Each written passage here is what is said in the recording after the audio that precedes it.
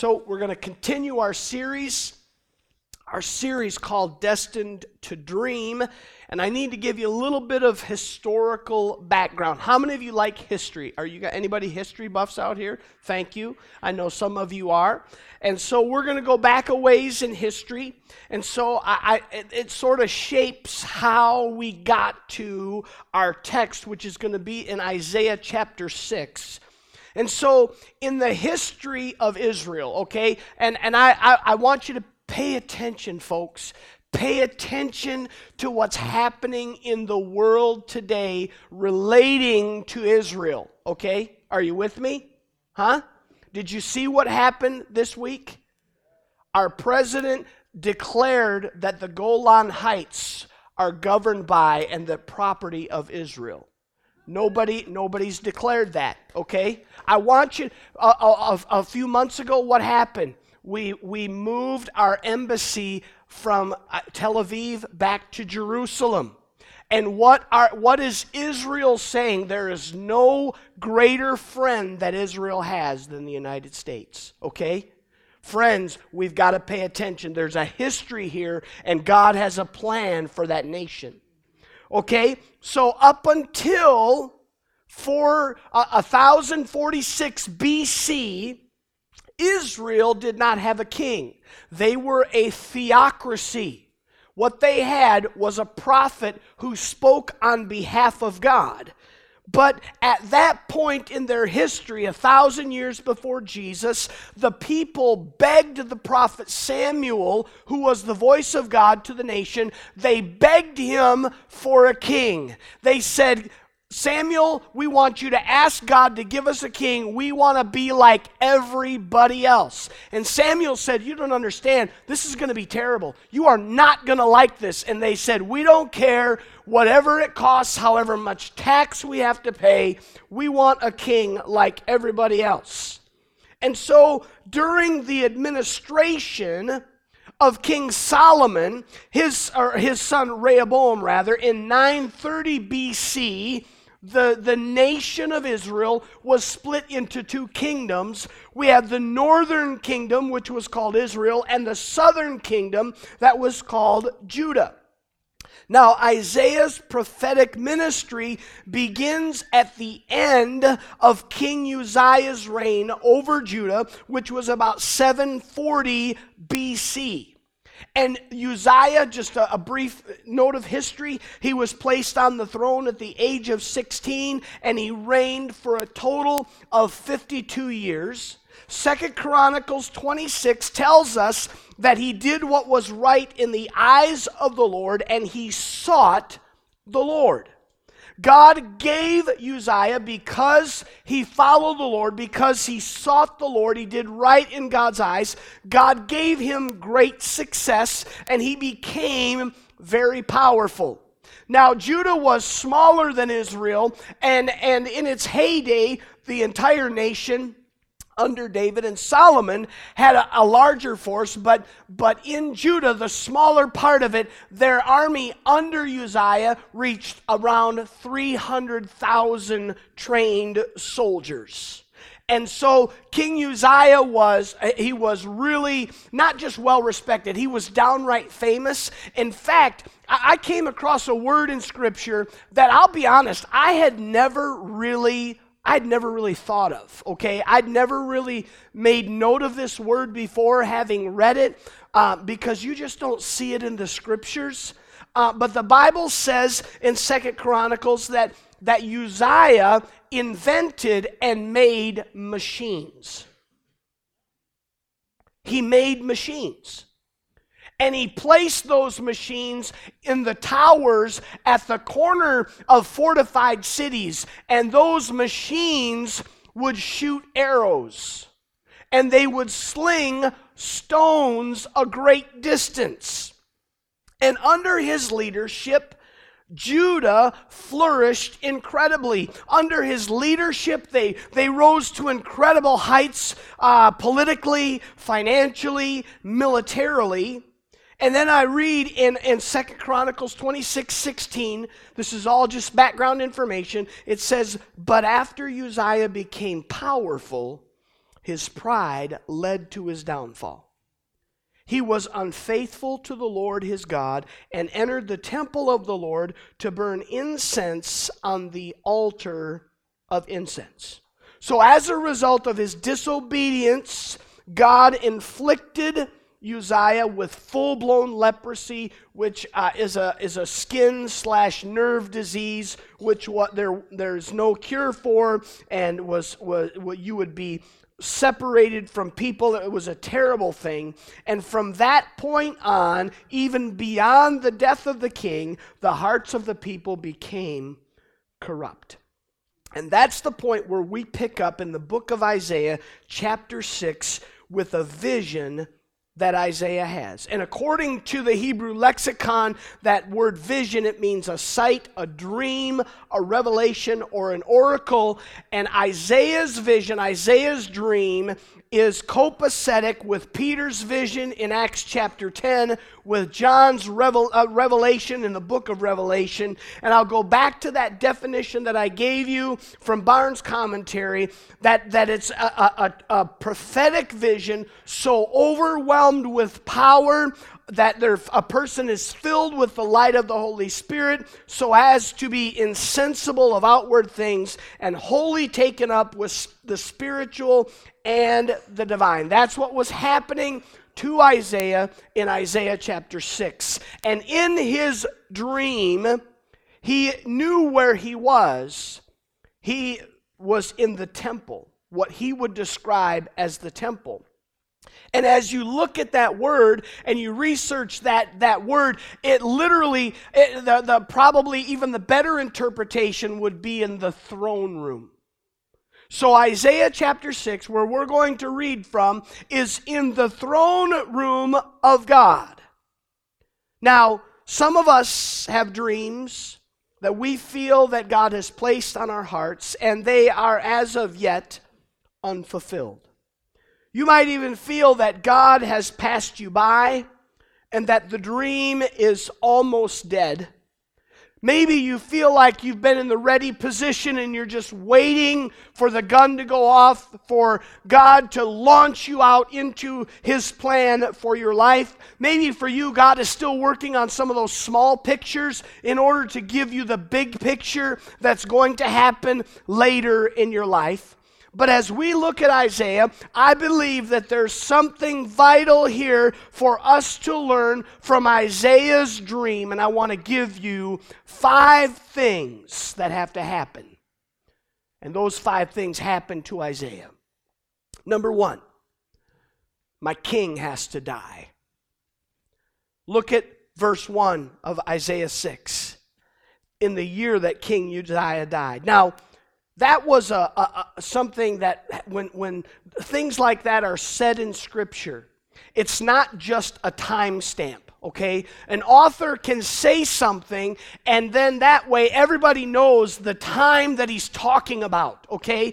But he's not giving you this as a time stamp to determine the date that it was written, okay?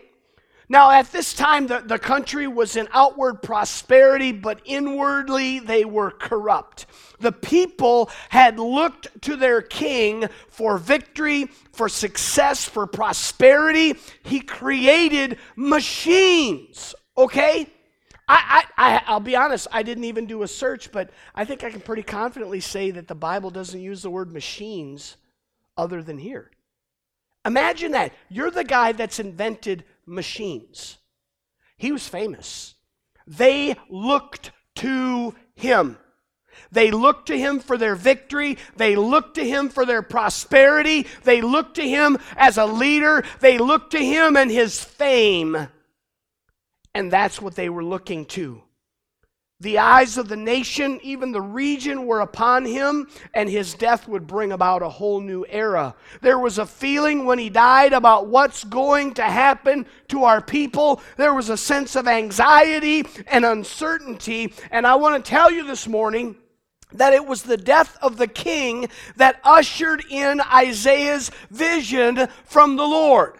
You see, sorrow and loss and disappointment and pain have a mission to reveal to us God's awesome presence. And that wasn't going to happen for Isaiah until the king was out of the way, until those things that he had been looking to were gone. And when God wants to lead you to that place of that dream, He is going to have to help you remove some things that you've been looking to instead of to Him. I didn't expect a lot of response. But there are some things that you and I are looking to and looking at, and all of our attention is on those things because that's where our prosperity comes from. That's where our success comes from. That's where our fame comes from. Maybe it's your ability. Maybe it's something that you do well. Maybe it's your income or it's a position. But you're looking to something or someone instead of looking to the real king. So my question for you this morning is, what are the things in your life that are keeping you from seeing the real king? In order for God to take you to that place of that dream being accomplished, you're going to have to let your king die.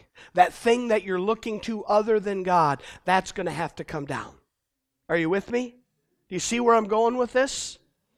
Number 2. Well, let me one more thing. Hebrews chapter 12, verses 1 and 2. Therefore, since we are surrounded by such a great cloud of witnesses, let us throw off everything that hinders and the sin that so easily entangles. Let us run with perseverance the race marked out for us, fixing our eyes on Jesus, the pioneer and perfecter of our faith, getting those other things out of the way. Why? So I can see the real king. That's what happened in Isaiah's life. And so until those important things get out of the way, we're not going to be able to see the real dream. Number 2, I must see. Let's look at the second half of verse 1 of our text in Isaiah 6. And I want you to read, I want you to get the full scope of this, would you? As I read this, I saw the Lord, high and exalted, seated on a throne, and the train of His robe filled the temple. Above Him were seraphim, each with 6 wings. With 2 they covered their faces, with 2 they covered their feet, and with 2 they were flying. And they were calling to one another, Holy, holy, holy is the Lord God Almighty. The whole earth is full of His glory. At the sound of their voices, the doorposts and threshold shook, and the temple was filled with smoke. Now, the kingdom of Judah had lived under the blessing of God because initially Uzziah had followed God. They were enjoying the blessing of God. As I was doing some research, one writer said that it was like being by a frosted window. You get to enjoy the sunshine coming through that window, and yesterday there was good sunshine, and didn't it just feel good? It's like enjoying the sunshine coming through that frosted window, but not being able to see what's on the other side. That was Judah's relationship with God. They were enjoying the blessings that were coming their way, but they weren't seeing where those blessings were coming from. How many of us, that represents our relationship with God, and maybe our relationship with our parents, okay? Or maybe our relationship with our spouse. We're experiencing the blessings of God, the warmth through the frosted glass, but we just don't recognize where it's coming from. And in Isaiah's vision, God broke the glass so that Isaiah could see where those blessings really were coming from. Once the king was removed, the prophet was able to see into the throne room.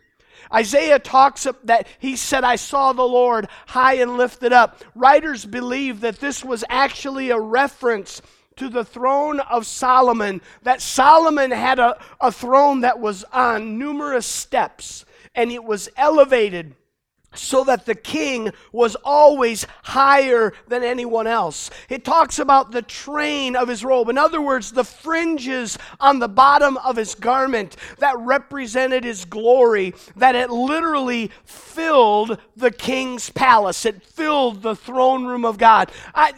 When you think of it in physical terms, the train of someone's robe, we always think of a bridal train, okay? And kind of the longer the train, the more special, that's kind of, anybody watch a royal wedding? I just think back over the years. For some reason, I think of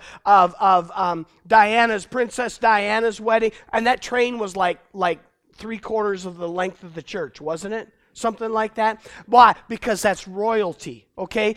Well, in God's throne room, the train fills the whole temple. Okay, fills the whole palace. Well, that wouldn't make sense in our physical dimension. Why? Because you couldn't move around. With the glory of God being the train, that's the way it was in the scripture. That literally his glory would fill the place. And when Solomon opened up the temple for the very first time, what happened? The glory of God, the cloud of God, descended on the temple, and it was so thick that the priests could not do their work. It was like God saying, there's no room for you. It's just all my glory. It's all my glory. Think of that.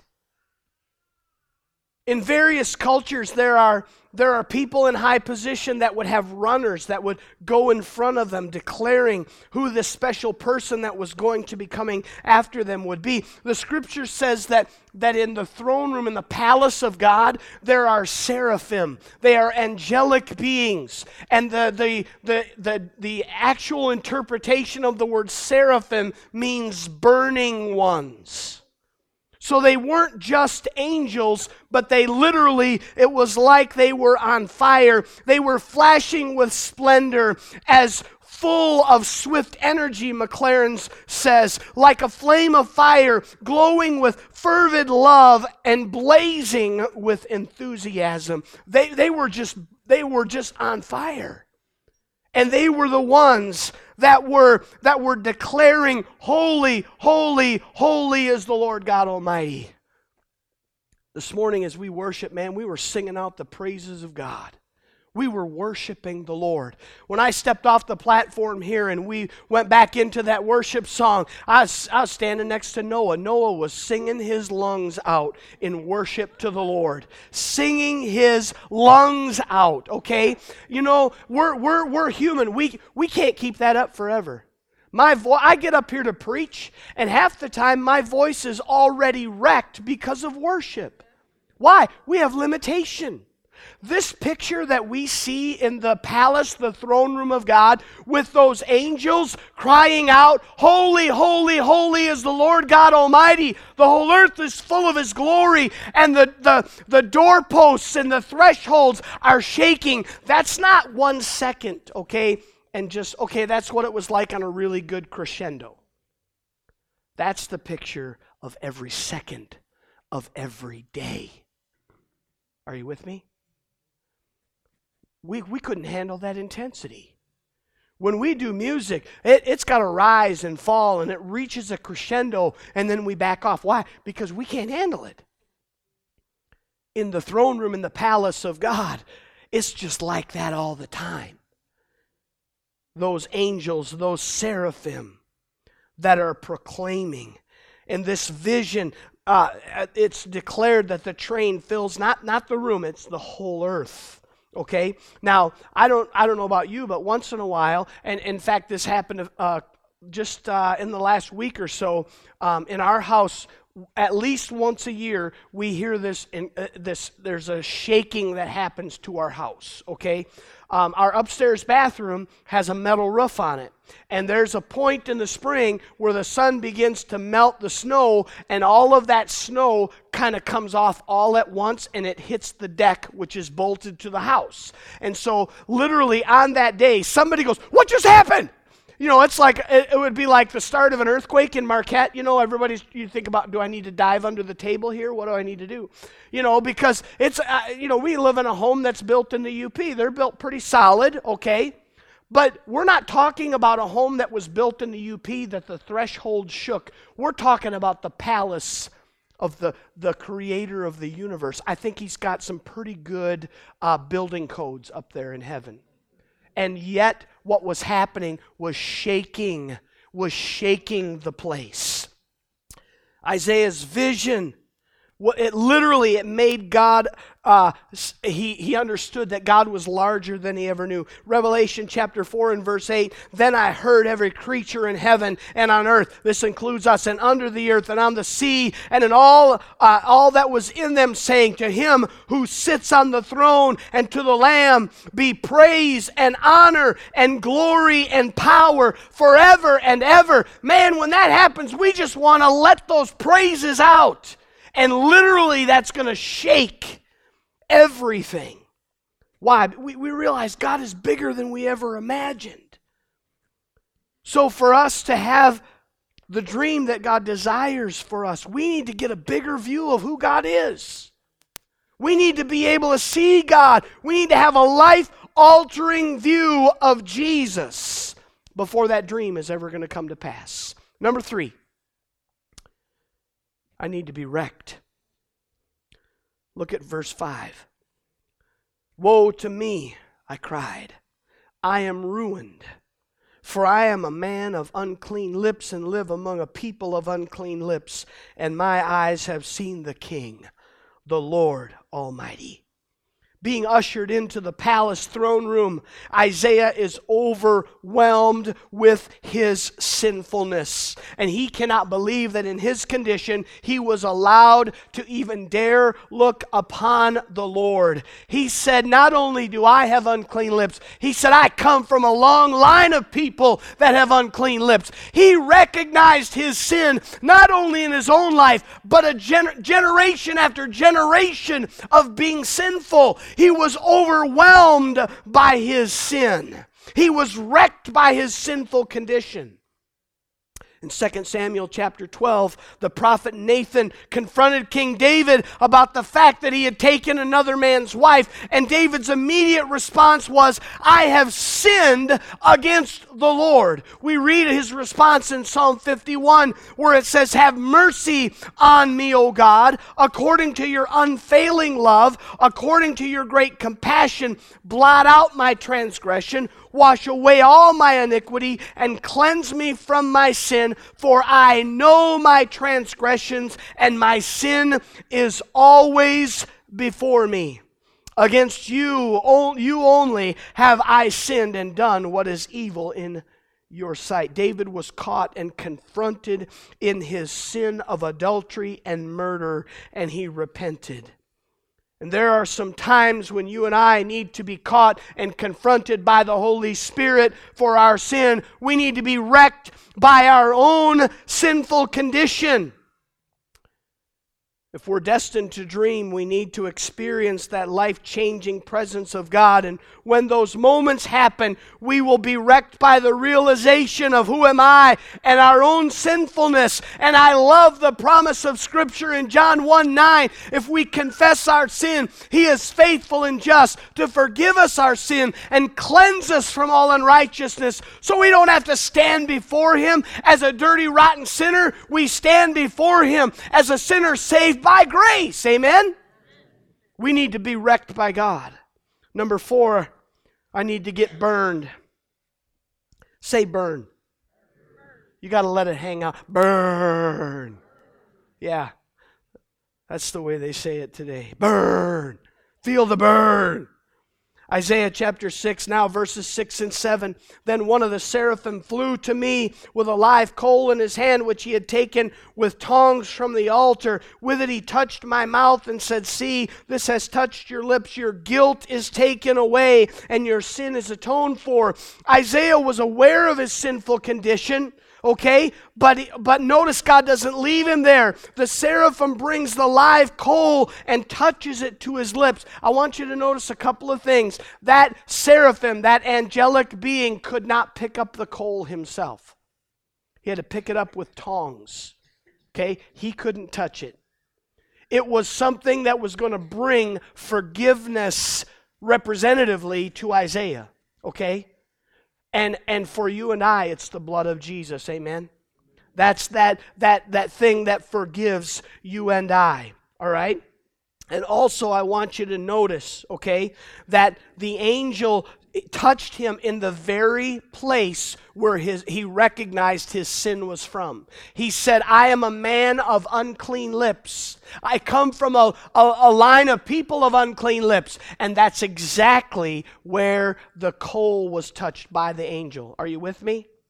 When we come before God and we say, God, I need your forgiveness, He knows exactly where to put it, okay? He knows exactly where our sin is, and He will touch us and He will forgive us. Atonement comes through Jesus' sacrifice, through the shedding of blood, and it doesn't stop at the point of forgiveness. There's more to be done. As Paul said, he said, I want to challenge you. I want to challenge you to, in view of God's mercy, to be a living sacrifice. Don't just go to the altar for forgiveness. Put yourself on the altar as a living sacrifice. Amen?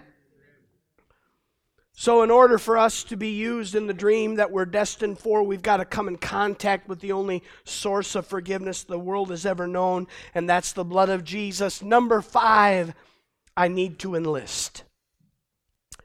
Isaiah chapter 6, verse 8, he said, Then I heard the voice of the Lord saying, Whom shall I send?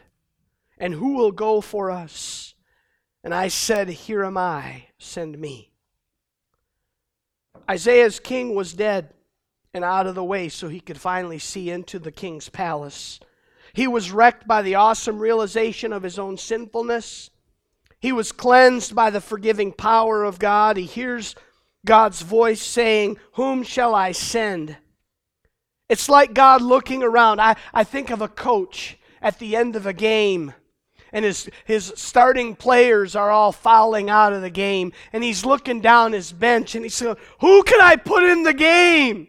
And we're down there at the end of the bench. We haven't been in all season. And we stand up and say, Coach, put me in. We want to get in the game. And that's how Isaiah felt. God, put me in. I know that I'm sinful. I know that I have unclean lips, but you've forgiven me. I'm ready. Put me in the game. And those who are destined to dream must be willing participants in God's purpose. Romans 10, verse 14 says, How then can they call on the one whom they have not believed? And how can they believe in the one of whom they have not heard? And how can they hear without someone preaching to them? And how can anyone preach unless they are sent? The question is, are you willing to be sent? Got one. Are you willing to be sent? All right, that's at least a little bit better. You recognize the question that was being asked. But I want to tell you something, that many times we hear an emotional plea and we say, God, sign me up. Yes, Lord, I'm your man. I'm your woman. I want to do what you're calling me to do. You've given me a dream. I want to do it. God, do it. Without going all the way back to the beginning of Isaiah 6 and getting our eyes off the things that we've been putting our trust in, without being confronted by our own sin, without experiencing the life-changing forgiveness of Jesus Christ. Are you with me? We've got to be willing to do those things. We've got to be willing for our King to die. We've got to be willing to get a bigger vision of who God is. We've got to be willing to be confronted by our own sin. We've got to be willing to go to the forgiving power of Jesus, and then we're ready to say, I'm willing, God, send me.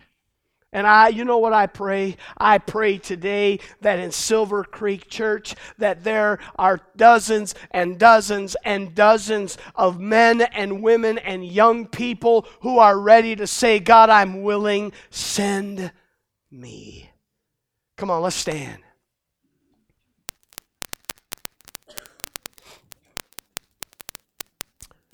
Father, I just thank you. I thank you, Lord, for the word that Isaiah spoke to us. I thank you for the vision that he had. I thank you for the awesome view into the palace, the throne room of God. Today, God, I pray, give us that view. I pray that the window it's that frosted window, we've been able to feel a lot of those blessings, but we've not really seen on the other side. I pray break that glass so that we get a real view into your presence, Lord. The Apostle Paul said, now we see through a glass darkly, but then face to face. We know that one day we will be in your presence. One day we will see you, and we will know you and be known even. And Lord, I thank you for what's coming. But for now, I pray that we would be men and women, that we would be young people that are ready to say, God, I am ready. Lord, send me.